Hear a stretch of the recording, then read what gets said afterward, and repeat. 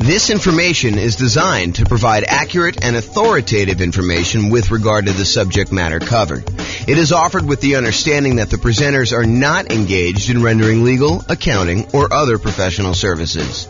If legal advice or other expert advice is required, the services of a competent professional should be sought.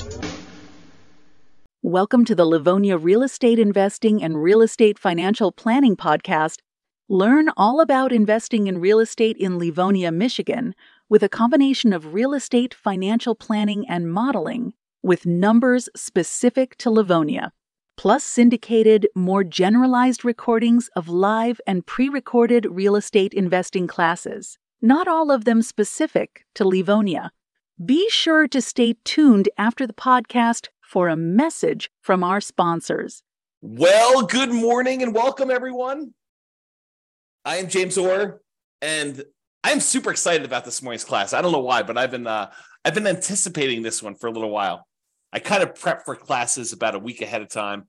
That's about how far out I plan on what I'm going to be teaching. But this one I've been looking forward to. Today we're going to go over: is it better to put 5% down or 20% down when buying rentals? And I know some of you are like, James, this is a stupid class. It's obviously better to put 5% down. And the other half of you are like, I thought he was going to say 20% down because I think that is true.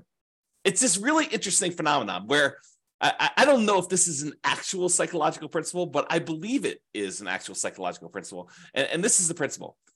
You have a belief, and maybe you're an expert at your own local real estate market, and you've done this math before. You've actually gone through and said, what if I put 5% down and I bought properties for the next, 20 years or so in my local real estate market? Or what if I put 20% down and I bought properties for the next, 20 years or so in my local real estate market? And you prove to yourself conclusively that it is better to do one or the other. The challenge is, it is not universally true. And that is what we are going to find out today as we go through the class. Is it better to put 5% down or 20% down when buying rental properties? That some of this is market dependent. And in case you're already trying to jump to the punchline and say, oh, it's obvious, what's one strategy works better in less expensive real estate markets, and this other strategy works better in more expensive real estate markets, I will tell you that is not true. Oh my gosh, that's why this class is amazing. So I'm super excited. Let's jump right into it because I got a lot to cover. And I've never done a class with this sort of format and outline. In fact, I made some of these new comparisons super recently. And so some of this stuff's going to be new. Some of the stuff you may have seen early previews of, depending on how many classes of mine you've watched. But this is all brand new stuff. So, all right, a little backstory. So after I decided to take sabbatical, must have been 3 years ago or so now. I don't know, whenever it was, 2.5 years ago. I started thinking to myself, you know what I'd like to do? I wrote this real estate financial planning software, and it allows me to do these modeling of investing strategies where I could say, what if I decide to buy properties this way? Or what if I decide to pay off properties early this way? Or what if interest rates change, or rents are higher than they thought they were going to be, or rents are going up faster or slower, or prices are going up faster or slower? All these different variations I could do modeling for. But I started thinking to myself, what if I did modeling for the top 300 U.S. cities? And I did kind of analysis on each one using their home prices, their rents, their insurance rates, their kind of like, in theory, their appreciation and their rent rates, although I kind of normalized some of that. And then when I started doing it, I realized there was some kind of new nuances to some of this stuff. Like, for example, someone in a really inexpensive market who makes a little bit less at their job has a lower kind of like threshold in order to be financially independent. If you're only making $4,000 a month from your job, you don't need $12,000 a month from your passive income in order to be considered financially independent. And somebody in a more expensive market who gets paid a lot more for their job and housing is much more expensive out there, they need to overcome a much higher hurdle to replace the income that they were earning and be considered financially independent. So we had to adjust for income while we did all this modeling. But basically what I decided to do, and what I did, is I decided to do modeling for over 300 US cities with a whole bunch of different strategies. And today we're going to talk about two very distinct strategies. So I'll tell you what is the same, and then I will tell you what is different. So in both cases, the two strategies we're going to kind of compare. And when I say we're going to compare them, I did analysis in 300 individual markets, real estate markets, for one strategy. And I did the same analysis. I did a different analysis for a different scenario in the same 300 different cities. And then I compared them each heads up. So I said, okay, in wherever, Los Angeles, is it better to do the 5% down or is it better to do 20% down? And then I said, okay, what about in Denver? Is it better to do 5% or 20%? And then I aggregated all that data and I could show you that in these markets, it's better. In these other markets, it's not. And if you want to drill right into your specific city and see like what the actual results are for your city, I've got great news. That is also available to you, along with all the other modeling that I did for your city as well. So you can go do that. I'll give you a link here in a little bit. Okay, so in both scenarios, what's the same? In both cases, I said you're going to buy an owner-occupant property with 5% down, and by putting 5% down and doing an owner-occupant loan, you're going to have private mortgage insurance. So it doesn't matter if I'm saying you're going to be buying 20% down rentals for the foreseeable future, or if you're going to continue to buy 5% down 5% down owner-occupant properties, move in, live there for at least a year, then convert the previous one to a rental and repeat the process. No matter which one you do, the first property you always buy is the 5% down owner-occupant property that you live in. Okay, that is true of both scenarios. Then you buy the next property when you've saved up enough for a down payment, plus 6 months of reserves, and the 6 months of reserves apply to both personal expenses and the reserves on all other properties. So I will not let you buy your next property until you have the down payment you need plus closing costs, plus any reserves, 6 months of reserves on your personal expenses. Take whatever your personal expenses are, make sure you have 6 months of reserves for that, and 6 months of reserves for every other property that you own up to that point. Okay. And you can't qualify for the loans unless you maintain a 45% or lower debt to income ratio. So if you wouldn't be able to get the loan based on debt to income, I say you can't buy it. And so I try to go and do this analysis. And so you can see that some markets that have, I don't know, less than ideal rental economics, it's going to be harder to buy properties than in markets where it's easier to have those rental economics, where the rent to price is better, in other words. And then in both scenarios, I'm saying you're buying up to 10 properties total. One you're going to live in, and then 9 rentals. And then I say you could stop after that point and just wait for rentals to increase if that's what you need to do in order to, like the rents to increase in order for you to achieve financial independence or properties to pay off or whatever it takes to do that. Or maybe your owner occupant pays off and that triggers you to be financially independent. Okay, so that's like what is true for both scenarios. Now I break it down into 2 different cases. Number one, where we do the nomad strategy, which is buying a property as an owner occupant, usually with a low down payment with a slightly better interest rate. You move into the property, you live there for at least a year. It's a requirement of the lender. When you get the loan that says you're going to be an owner occupant, you sign something that says you're going to live there for a year. And if you don't, it's loan fraud. So don't try to say, oh, James, I'm going to solve or you have to live in the property for a year. You just say you're going to move in and you don't. No, that's loan fraud. You don't do that. So you put 5% down, you move into the property, you live there for at least a year or until you qualify in the other terms, having the down payment and the reserves and the DTI. And then when you finally do qualify for the next property and you have the money, you buy another rental property, you buy another property as an owner occupant, I should say, you convert the previous one to a rental, and then you repeat this process until you have those 10 properties total. So that is the first strategy where you're putting 5% down in order to buy these.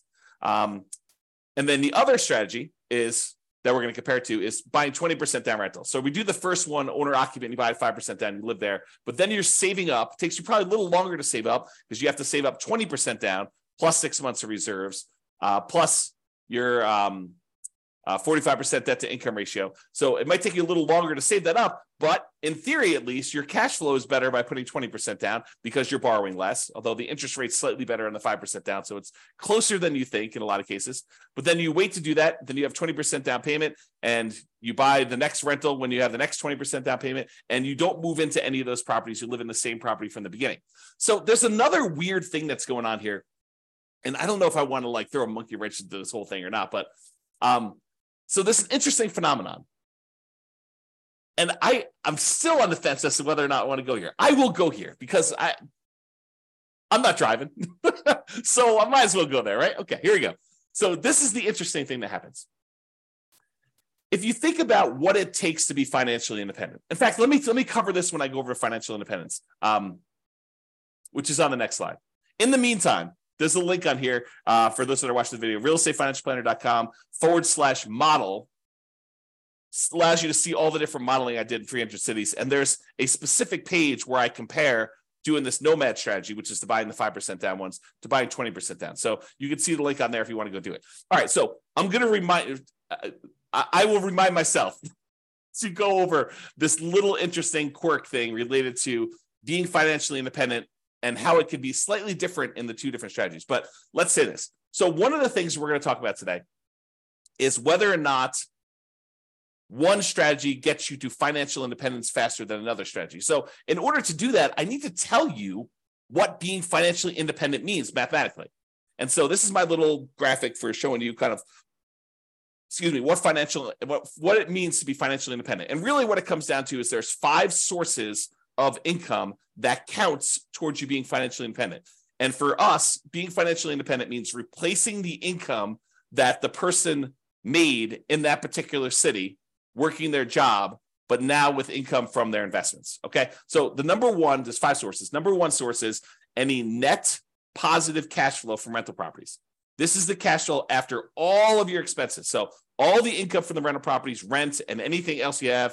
If you had laundry income or rent from a garage that you were renting out or an RV space that you rented out that you were getting some extra cash flow from or anything like that, or all the income coming in from the rental property minus all the expenses, including vacancy, the principal and interest on the loan, any taxes, PMI, if you've got PMI, private mortgage insurance, any type of insurance payment on the property, any maintenance, any management on the property, all of those are expenses. So the difference between all of the income and all the expenses is your net positive cash flow. That contributes toward whether or not you are financially independent. That net positive cash flow number, if that exceeds how much you are making from your job, then you're financially independent. I assume you quit your job and you can go on from there. So that's kind of like the trigger for that. So that is one of 5 sources. So that source, plus if you happen to have any extra money invested outside of the rental properties, like anything invested in stocks or bonds, or if you are making hard money loans as a hard money lender yourself, any money that you have outside of the equity in your properties, as an example, that you have invested in these things like stocks, bonds, loans as a lender, or whatever else you've got going on there, times a yearly safe withdrawal rate. If you remember the Trinity study or the 4% rule, if you've heard of that, any money that you have invested times this 4% rule, that would also count towards you being financially independent. So let's say hypothetically, you never get to the point where you qualify with a 45% debt to income ratio and you end up with this big pile of money. Well, the pile of money still counts towards you being financially independent. It just counts in a different way. So while you're waiting to buy the next property, if you save up $1 million, which I don't think happens in this case, we have to go look at each individual city to verify that. But if you saved up $1 million and we use that 4% safe withdrawal rate, then $40,000 per year would be generated by that $1 million invested in stocks or bonds or loans or whatever you're doing with it. And then that would count towards you being financially independent, even if you were not buying rental properties as quickly as you would hope, because you're limited by something. In this case, it probably wouldn't be the money, the down payment or the reserves, but it probably would be the debt to income ratio if this were to happen. Or maybe you buy your 10 rental properties and your 10 rental properties don't quite get you to where you need to be because the cash flow on them happens to be not ideal in your marketplace. And so maybe you have negative cash flow or slightly positive cash flow on those. And then you're saving your money elsewhere from your job because you're continuing to put it away and investing in whatever it is, the stock market. And then that would count towards your being financially independent as well. So number 1, net positive cash flow from rental properties, plus number 2, invested assets times the safe withdrawal rate. And then there's 3 other sources of passive income that I kind of count. If you get to the point where the person is over 65, you could get Social Security, and your Social Security payments would count towards you being financially independent. Or if you bought any annuities, which in this modeling, I did no annuities at all. So if you had annuities, though, those would count towards you being financially independent. And number 5, if you had a pension from your job, that would count towards you being financially independent. But for our modeling, it's primarily going to be number 1 and number 2, that net positive cash flow and any money you have invested at a safe withdrawal rate. Okay. So that is financial independence. Now, I'm going to talk to you about something else. So here's the interesting thing. Imagine for a minute that you're making $10,000 a month from your job.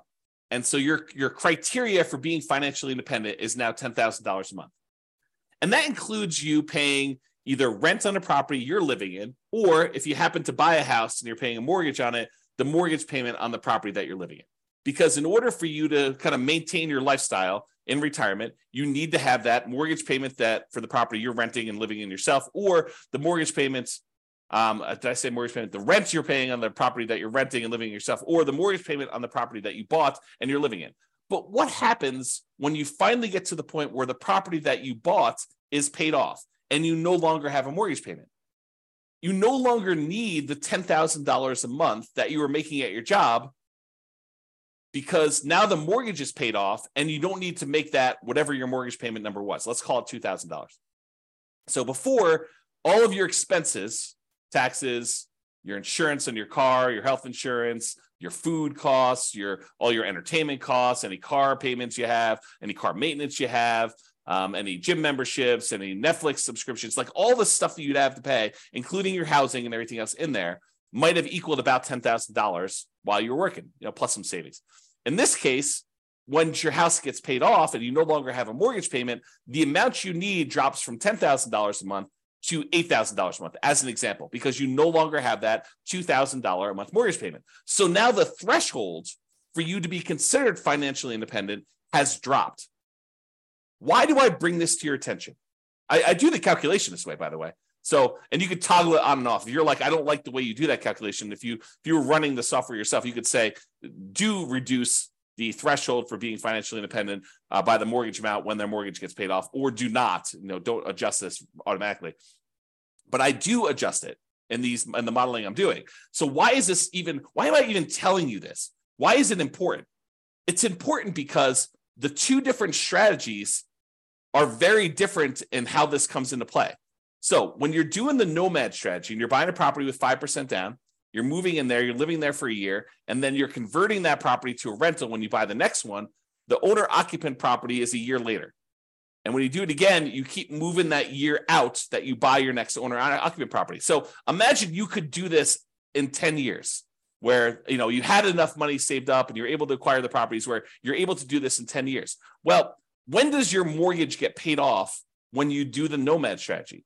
Well, unless you're making extra mortgage payments toward this property, the soonest it could be paid off is it takes you 10 years to acquire all the properties. And then that last one you're living in is a 30-year mortgage. So the soonest you could expect your mortgage to be paid off is 40 years. The 10 years where you acquired the 10 properties, but the last one is the one you moved into. And that's the one you're waiting to get paid off, because then you no longer have a mortgage on the property you're living in. So the soonest it could happen is 40 years. That's not true with the 20% down model, because the one that we live in with the 20% model is the first one we bought. So the soonest you could have a paid off mortgage in the first one is actually 30 years later. And this may come into play. If we don't quite have enough, if we're getting really, really close, but we don't quite have enough, maybe the reason why the one with 20% down becomes financially independent earlier is because their mortgage gets paid off, and then their threshold to be considered financially independent drops a little bit by whatever that mortgage payment was. And so that may move them over the edge and may bump them up. And we may see that in the data. Okay. So now that I've got off on a tangent, let's talk about some of the other assumptions. So I think I talked a little bit about this, but I'll cover them all just to make sure I cover them. So each city's modeling uses that city's median home prices and estimated rents on those properties. So I didn't go pick a specific property, and I didn't go pick this amazing deal that you could only get once every 15 years in that city. What I did is I said, look, what's the median home price there? And let's start sort of there. I don't want to be buying the absolute cheapest stuff on the market. That's kind of silly. I don't want to be buying the most expensive stuff on the market. So let's sort of pick the median most price of houses out there. And as soon as I tell you this, some of you are like, that's ridiculous. That's a ridiculous assumption for you to go use a median home price and estimated rents. I never am buying the median home price as an investment in that marketplace. And I would agree with you. I would say to you, I think that's true for a lot of folks. And so our modeling is sort of like a baseline for how this city might do.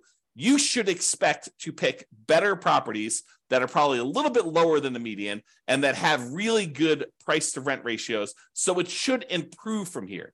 This is sort of like if you did this and you didn't do it amazingly well, as kind of a starting point. And I do other modeling where I say, look, we're going to buy 10% discount from the median. And I'll probably do some additional modeling where we do even more distinctions about doing that. And we apply some of the 88 strategies to improve cash flow in order to improve on that. So on all these models that I did not apply any of the 88 strategies we have to improve cash flow on these. So these are not like optimized plans. They're sort of like baseline, doing the median, doing what a typical rent might be on a median price property, which may not be ideal.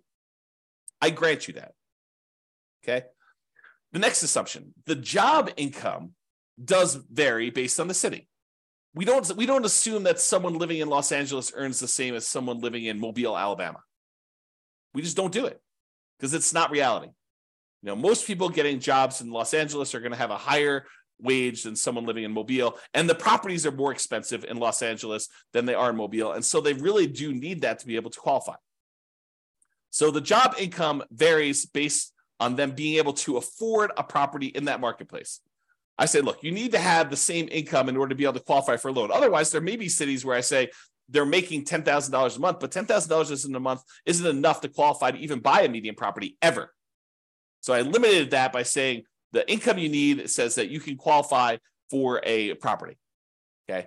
Which means now that they need to replace that income in order to be financially independent.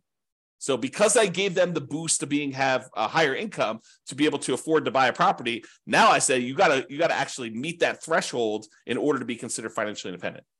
So cities that have higher income also need more passive income, more investment income, more rental income to be considered financially independent, in case I was not clear about that.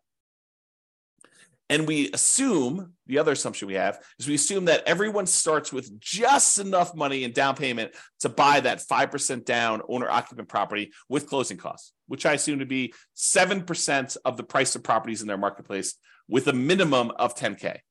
So if your market happens to be really, really inexpensive, where that would have been less than $10,000, I said never go below $10K. Everyone got at least $10,000. In markets where it's much more expensive to buy a property, those guys get an advantage of having a little bit saved up to be able to buy that first owner-occupant property with 7% of the price of properties in that marketplace, the median price of properties in the marketplace, as savings to start with, plus which means it's 5% down plus some closing cost money.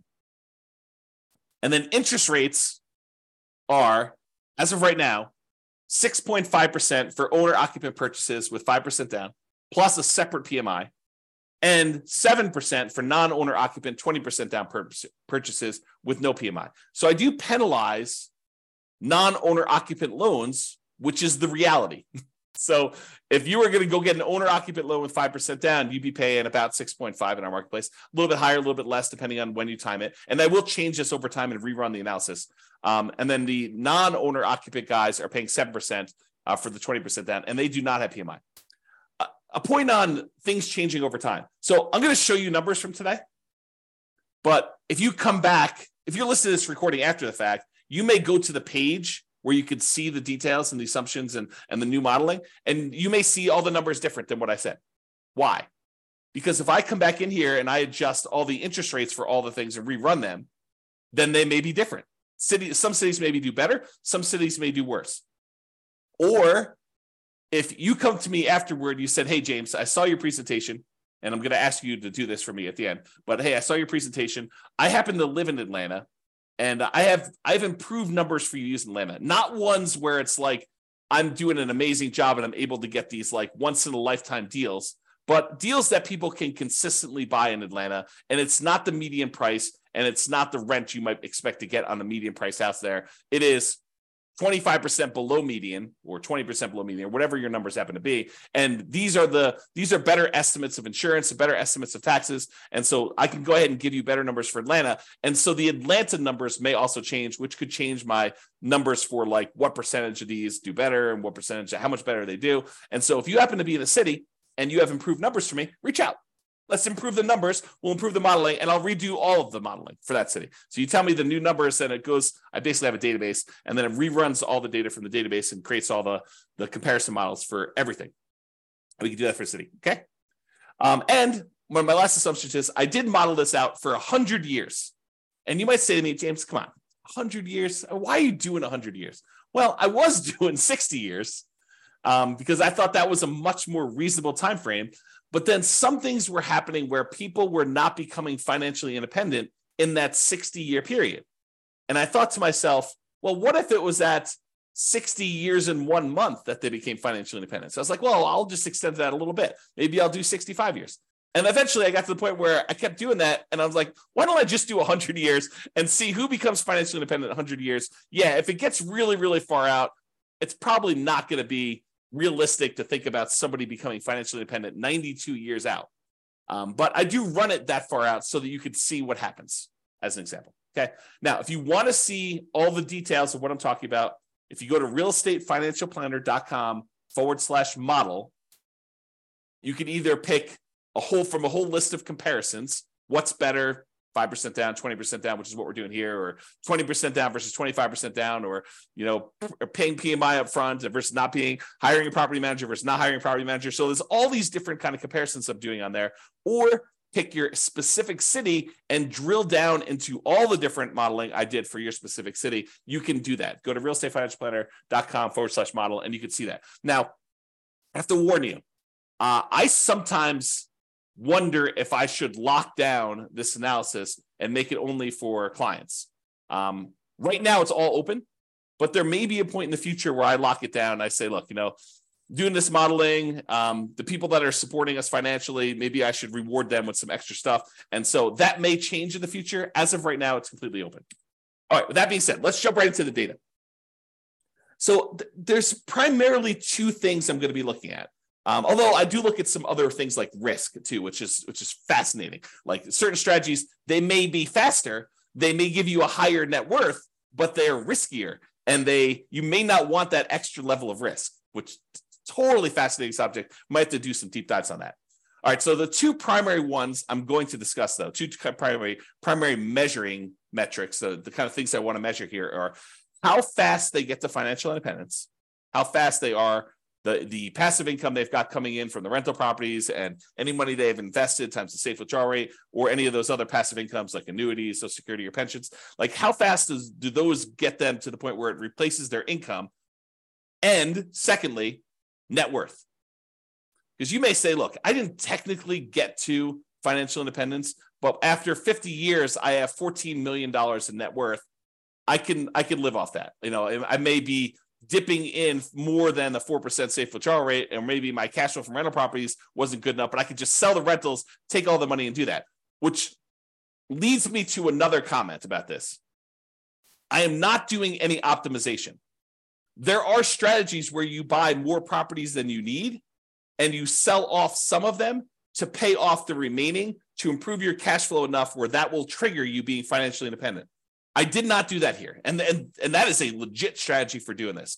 Or there are some strategies where you buy enough rental properties where eventually you get to the point where the equity in the properties, after all your expenses selling them, could be sold, invested in something like stock market and use a 4% safe withdrawal rate, and that would trigger you being financially independent. Or maybe taking some of the extra cash you have on the sideline and paying down the mortgages that you have, paying them off, using that money, and that might trigger you being financially independent faster than these ones. This is sort of like plain vanilla versions of 5% down nomad or 20% down non-owner occupant. So with these plain vanilla versions, that's what we're covering today. All the additional modeling I do later where I talk about, should you do this versus this and how much difference does that make? We're going to go over all that over time, not today, but that will be addressed and discussed, and we'll kind of get there. Okay, so I told you there were two things we're measuring: when financial independence was achieved, and I usually measure that in months, and then your net worth, which I measure in dollars. So let's jump into it. In the baseline nomad model, which is putting 5% down, 17 of those did not technically achieve financial independence in that 100-year period, but they still had significant net worth. But 17 of the 300, I think there's 305, but it's just over 300 U.S. cities. So 17 out of the 300 or so that we have there never technically achieved financial independence. They have significant net worth, but they didn't achieve financial independence. In the 20% down group, of all the analysis we did for the 20% down group, 22 of those didn't achieve financial independence in that 100-year period. Again, they had significant net worth as well, but there were a certain number that just never quite got there. Rough markets where it's really hard to make rental properties work. So, a little bit less than, I guess it's probably about 5%, a little bit more than 5% or so. If you think about it as a percentage of the 300 cities, it was really, really hard to make the economics work in that marketplace. Now, as another side note, the people buying 20% down non-owner occupant properties, they could have just as easily said, look, I'm saving up my money. Why don't I go buy rentals in a property where the economics do make sense? I could have bought properties in a property where cash flow made a lot more sense than buying in the market where it's really, really hard to make cash flow. I didn't model that, but that's a reality, right? You can't quite do that with the nomad strategy because you're putting 5% down and you're moving into the properties and living there.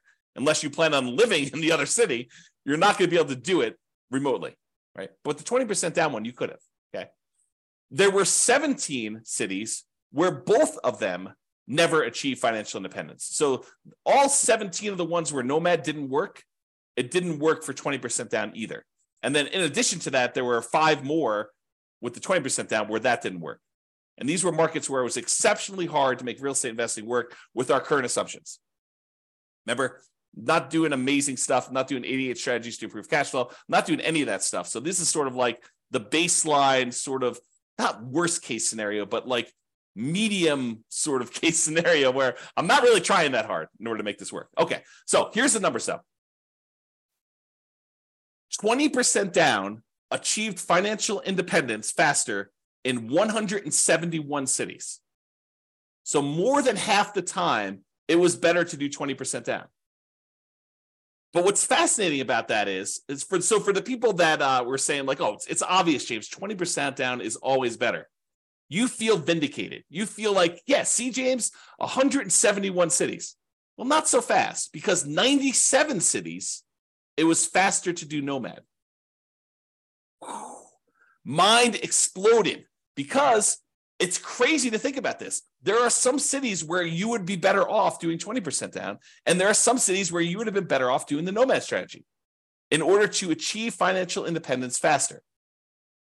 And in 37 cities, it didn't make any difference at all. It was exactly the same amount of time, whether you did 20% down or 5% down. So in 37 cases, it didn't matter. You could have chose whatever you want to. So about 10% of the time, a little bit more than 10% of the time, it didn't matter which one you choose. Pick either one you want. But in 171 cities, a little bit more than half the time, you would have been better off doing 20% down. In about a third of the cases, you would have been better off doing nomad. That's crazy. That's really crazy, right? This is the same data broken out a different way. So the red sections show you how many of the cities achieve financial independence in this sort of time frame. So there were about 5 nomad cities where people were doing the nomad, that they achieved financial independence in less than 100 months. Only took them about 100 months to be financially independent doing the nomad strategy in that particular city, which is crazy. But there's only 5 cities like that. There were about, I don't know, whatever this is, 13 cities where it took just over 100 months, probably in the 100 to 150 months. And then there were 15 cities where it was in that, I don't know, 130 to 160, 130 months to 160 months. So about 10 years to whatever that is, 14 years, somewhere in that ballpark for doing that. And then it kind of goes down a little bit and then it kind of goes up here. But there's some other stuff here. So remember what we said with the nomad, the fastest they could actually pay off a property would be about 40 years. 40 years is about 480 months, if my math is right. And so we do see a little bump up here with some cities that could be financially independent there. And maybe some of them took a little longer than that, exactly 10 years to acquire the property. So we do see a little bump up for the nomad ones here, where we see a larger number of them being financially independent just after that kind of like 40-year period, which we'd expect. And there were some that took a long time, but not that many. It's a relatively small number that took more than this really long time to get that. Now, the gray lines are the 20% down ones. So similarly, there were a few, there were 5 ones who were putting 20% down. They achieved financial independence really, really fast. Less than probably 5 years. Their requirements weren't that hard to be financially independent doing that. And then there are a whole bunch here that kind of like increased over time, and you can see where they are. Now, just visually looking at it, it's kind of hard to do, but visually looking at it, it almost looks like 20% down shifts a little tiny bit to the left. So my gut feeling, just glancing at this and not doing any math on it, and I could be totally wrong about this, it seems as though 20% down is the tiniest bit faster, the tiniest bit shifted to the left, where we front load like however many months it takes to be financially independent. All right. Now, before, remember I asked you, like, so James, it's obvious it's the more expensive cities that are the ones where it's harder to be financially independent. And so those are the ones where it's better to do whatever strategy you think is true, right? Which I'm going to show you is probably not true, okay? So this is a chart showing you how much faster one strategy is over another. And so I'll describe what's going on here by taking like one dot here. So let's just take this dot. So in this city, because it's green means that 20% down was better by that many months. So in this dot, putting 20% down was about a little bit less than 50 months faster, a little bit more than 4 years faster to do 20% down than doing Nomad. And that is a city where the home prices are about $400,000, because this shows you how expensive the properties were in that market at the start. So the dots that are over here are expensive markets. The dots that are over here are less expensive markets. And if they're green, it means that 20% down was better by that number of months. In most cases, it's going to be less than 4 years difference. Well, 4 years faster, because this is the 50-month range. So 20% down was less than 4 years faster in most of these dots. Versus over here, where the dots are red, that means that Nomad was faster by this number of months. In this case, like, right here, this is about, 70 months faster. So in a market that was a little bit less than $250,000 properties, Nomad was about, 7 years or so faster. Seems like, whoops, I clicked on the button. And so you got to get a feel. And then these gray dots are on the zero line where those are exactly the same. Now, if you said, it's because they're all in really expensive markets, that's why 20% down is all better, we would expect to see a whole bunch of green dots over here with expensive markets. And if you said, hey, Nomad is better in really expensive markets, those show up over here, we'd expect the dots to be over here for doing that. But as you can kind of see, most of these things are clustered where they're relatively evenly distributed by price. There's not like all of them are on one side of the line or all of them on the other side of the line based on a certain price being there. And so you could see it's relatively even. It's not a price sort of thing in that marketplace. Now, I will point out one thing, though. There are times when Nomad is a lot faster, a lot of number of months difference, where most of the time, the 20% down, well, it may be faster. It's not that much faster, less than 4 years. You can kind of see that. All right. But there are times when Nomad is significantly faster. And so you might want to consider that when you're thinking about which strategy to use as well. Okay. All right. So we talked about speed to get to financial independence. Now let's talk about net worth. So as far as net worth goes, you have a higher net worth. I picked 40 years in the future as an arbitrary stopping point. So this is the net worth at year 40.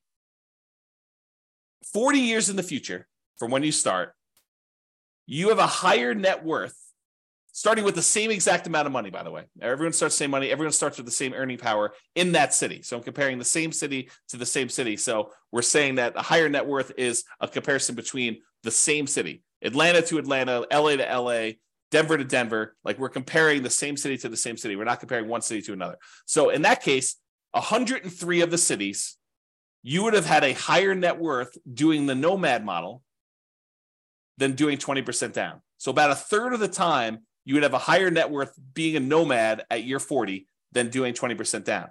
In about 189 of the cities, you would have a higher net worth putting 20% down than doing Nomad. So squint really hard. It's like a third of the time better for Nomad, 2/3 of the time better for 20%. And honestly, 13 cities, you didn't have a difference where net worth was essentially the same. Okay. And we'll go over some of these numbers here a little bit better. Oh, I want to also point out that when I talk about these net worth numbers, you're going to hear some numbers here in a minute about like, they have $11 million or something like that. Realize that's $11 million in 40 years in the future. And so it's an inflated dollar because there's inflation happening over that time. It's like having about 1/3 of that today. So if you want to say like, well, what is that in today's dollars? The general rule of thumb using a 3% inflation rate is we're going to see about 1/3 of that value 40 years in the future. So if it's $12 million 40 years from now, it's going to be about $4 million in today's dollars, if you think about that. All right. Remember we did that chart before where I told you how much longer it took to be financially independent? And I broke it out by showing you here's where it gets more expensive with the houses. And here are the least expensive, the less expensive houses. And the ones that were green were for one strategy and the ones that were red for another strategy. We did the same chart, but now we're talking about the difference in net worth. And so the green ones are where Nomad has a higher net worth, and the red ones are where the 20% down has a higher net worth. And you can see there are times when the net worth is pretty significantly higher for some of these strategies. And you can see that because the red ones tend to cluster closer to the zero line, that means that the difference in net worth is slightly lower for a lot of these for 20% down. In other words, the amount of difference in net worth is probably less when 20% down wins, when 20% down is more. And with green, with the Nomad ones, sometimes the net worth is significantly better. There are some outliers where it's way, way, way better in terms of net worth for you to do Nomad than it was for you to do the other things. And there are some outliers over here too, but it seems like the green ones have more outliers to do that. The other thing to point out is this a pricing thing? Do we always see higher net worth as the price increases? I don't think so. Maybe the 20% down has a slightly skewed thing where they have some more stuff here with higher net worth. But overall, and maybe you could say the green ones are a little bit more effective in the lower price range because they kind of show up lower. But overall, I wouldn't say it's too extreme. Just glance at the data. Okay. All right. So it is possible, even with 6 months of reserves before you buy your next property, if a property has really ugly negative cash flow and your savings rate isn't enough to supersede that, it's possible you could run out of money doing these strategies.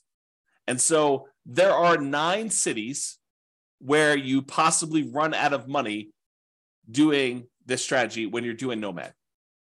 And there are no times when you run out of money putting 20% down. So that's super interesting.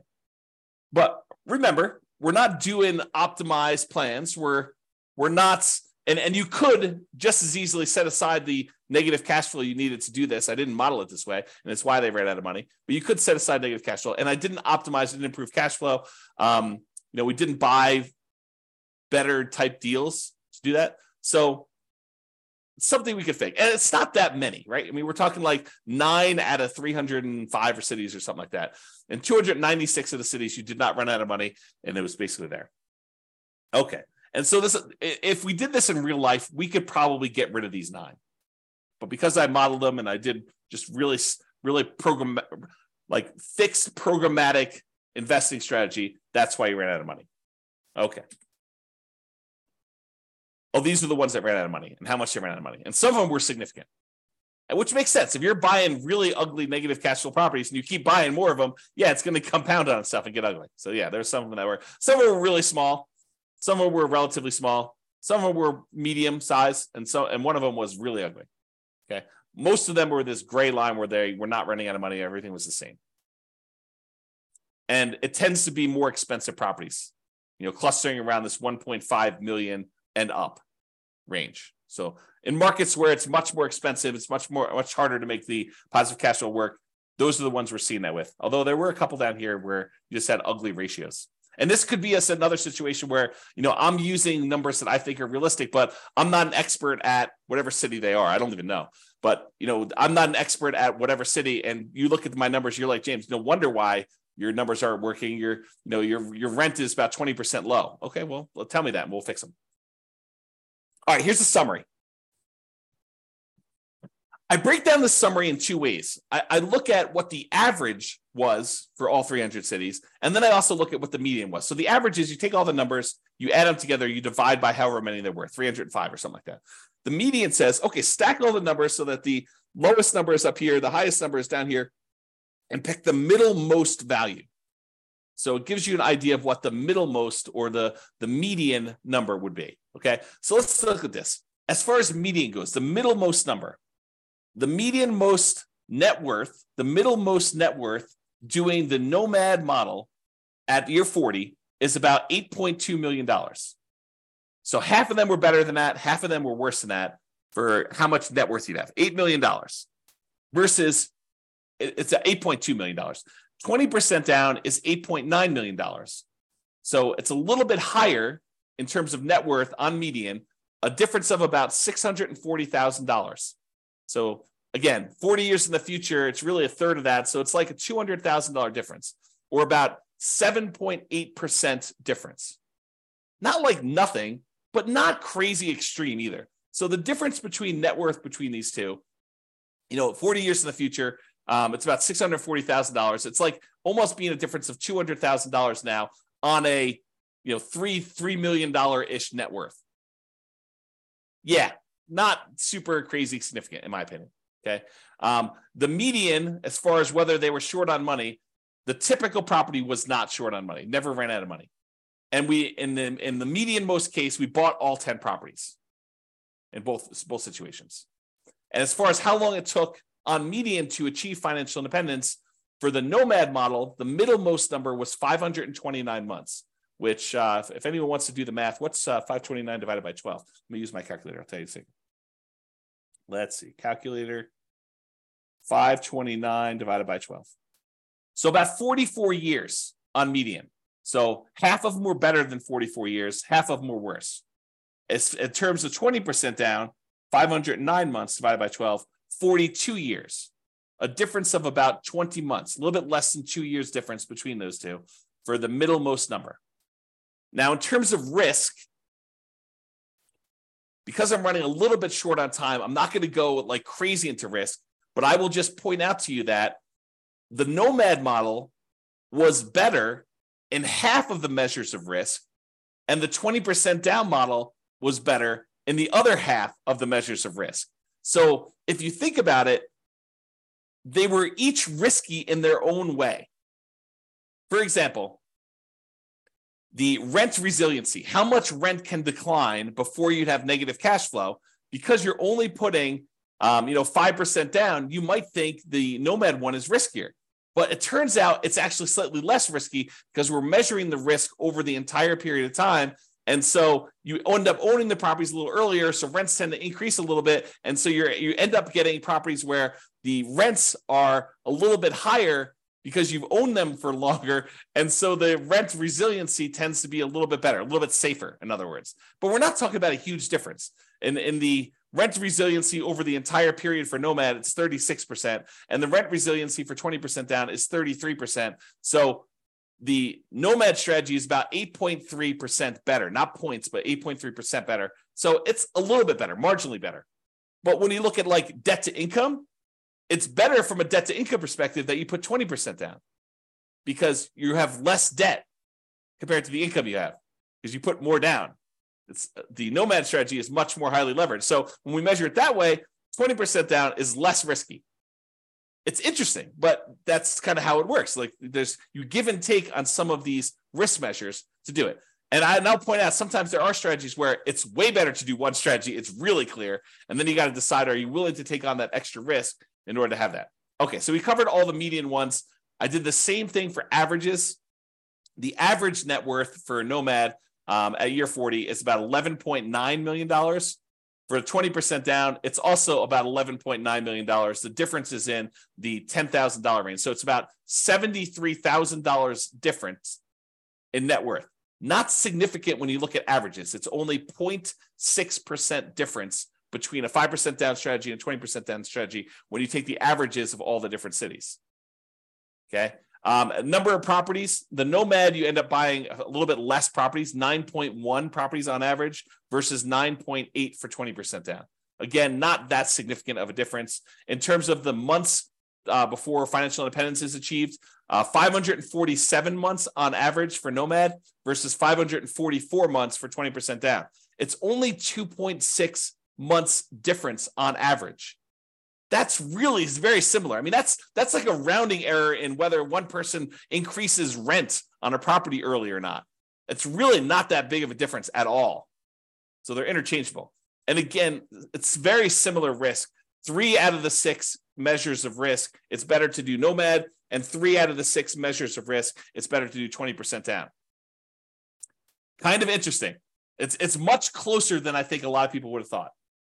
All right, I've been talking about this throughout the presentation, but I have a slide on it. So we're using a median property price, and we're using sort of like the rent for what that median property price would be. You could apply all of the 88, or some of the 88 strategies, never apply all of them. Some of the 88 strategies we have to improve cash flow to improve on these numbers. So these are not like best case scenario by any means. We're basically using median price properties and what rent might be on those in each market. You should be able to choose and do better. And I do model some of those improvements and see the impact. If you go to the models page, you can look at those. If you're an expert at your local market, this is my call to action to you. If you're an expert at your local market and you want to help improve my numbers for your local market, just reach out via email and I can make an update to the numbers in the database and I can rerun all the scenarios for your market to improve them. I assume it's improving. Maybe it's making them worse. I'm not trying to show you best case. That is never my intention. So don't like email me and say, James, here's the property I just bought. It's a freaking amazing deal. Because I don't care. I don't care I care like great job, dude, the amazing deal. But I don't care for like running my numbers based on your amazing deal because no one else can replicate your amazing deal. You may not be able to even replicate your amazing deal. You want to go to buy 12 of those? Good luck. And that's the problem. I don't want to use like these amazing best case numbers because I don't want it to be like, hey, James, where can I get the deals you're showing on the website? Because those are crazy good numbers. And I would buy those all day long if I could find them. Yeah, we're not trying to do that. We're trying to do the types of properties that any real estate investor in that market could get and expect to achieve. Okay, so if you have those numbers, reach out to me and we'll do some updates. Local market limitations. So if you're nomading, and I talked about this before, moving into each property, you must be buying properties in your local market. You can't do nomad remotely. You can't be moving into properties in another city. But if you're buying non-owner occupant properties, which is 20% down, you could buy those in markets with better cash flow economics. So if you're in a market where it's one of the really ugly ones where you're going to run out of money with like the baseline stuff, say, maybe I shouldn't be buying properties in this market where properties are $2 million and you only make $2,000 a month in cash flow. That's an exaggeration. That doesn't exist, or maybe it does. But basically, I'm not telling you to do those. You could go choose another market where the economics are better with 20% down. You don't need to invest in your local market in that case. All right. So in conclusion, this is awesome. I don't know. I love this stuff. If you guys love it, reach out to me. If you don't love it, maybe don't tell me because I love it so much. All right. So in conclusion, in our current market conditions, the price, the interest rates, the rents, in 300 plus US markets using less than ideal median price to rent properties, putting 20% down is probably slightly better in terms of net worth and speed to financial independence. Not by a lot though, right? That the market does matter though. In some markets, Nomad is faster, more profitable, and arguably better. So you can't automatically say X is better. I will tell you, I occasionally read or hear about something where someone makes these like statements of fact, like it's always better to put 25% down or 20% down, or it's always better to manage your properties yourself. I don't know. There's a lot of things in life that are not as like clear, clean cut, perfect lines. It's universally better in all situations. I think there's a lot of nuance. I think that's part of what I like about this class is it shows you that, hey, sometimes it's better to nomad. Sometimes it's better to do 20% down, and your market may have an impact on that. In terms of resiliency to market conditions over the entire 100-year modeling period, nomad is slightly less risky. We talked about that, the resiliency part. Although not shown in the presentation, nomad tends to shift risk earlier and becomes less risky later on.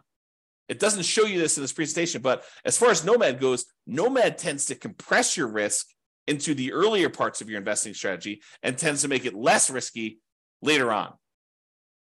In terms of measuring the risk associated with debt, it's split.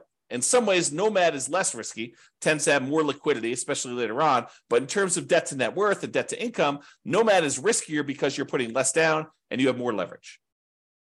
And you tend to have more months of reserves when putting 20% down. It's best if you look closer at your specific market and apply as many of the 88 cash flow improving strategies as practically possible to improve on your implementation. That is all I have for you. I hope you enjoyed this. I thought it was awesome. I enjoyed kind of doing classes like this. You probably should expect some more of these where I kind of compare lots of different strategies over time and we kind of deep dive in this. But in addition to that, go dive into your own specific market to see how this all plays out and look at the analysis. And if you need help with stuff like that, reach out to me via email. All right. That's all for now. This has been James Orr. Bye-bye for now. With home prices up, mortgage interest rates up, and rents up, but not quite enough to counteract the higher prices and interest rates. Cash flow on rental properties in Livonia is harder than ever. Book a call with the Real Estate Financial Planner to apply our proprietary 88 strategies to improve cash flow on your rentals. See the show notes for a link to schedule your call and improve your cash flow today. If you're a real estate agent, lender, or professional in Livonia that wants to help our real estate investor listeners, consider reaching out to learn about collaboration opportunities with this podcast. We'd love to add more value to our listeners by having you assist our investors buy, sell, and finance their real estate investments. See the show notes to schedule a call to discuss collaboration opportunities.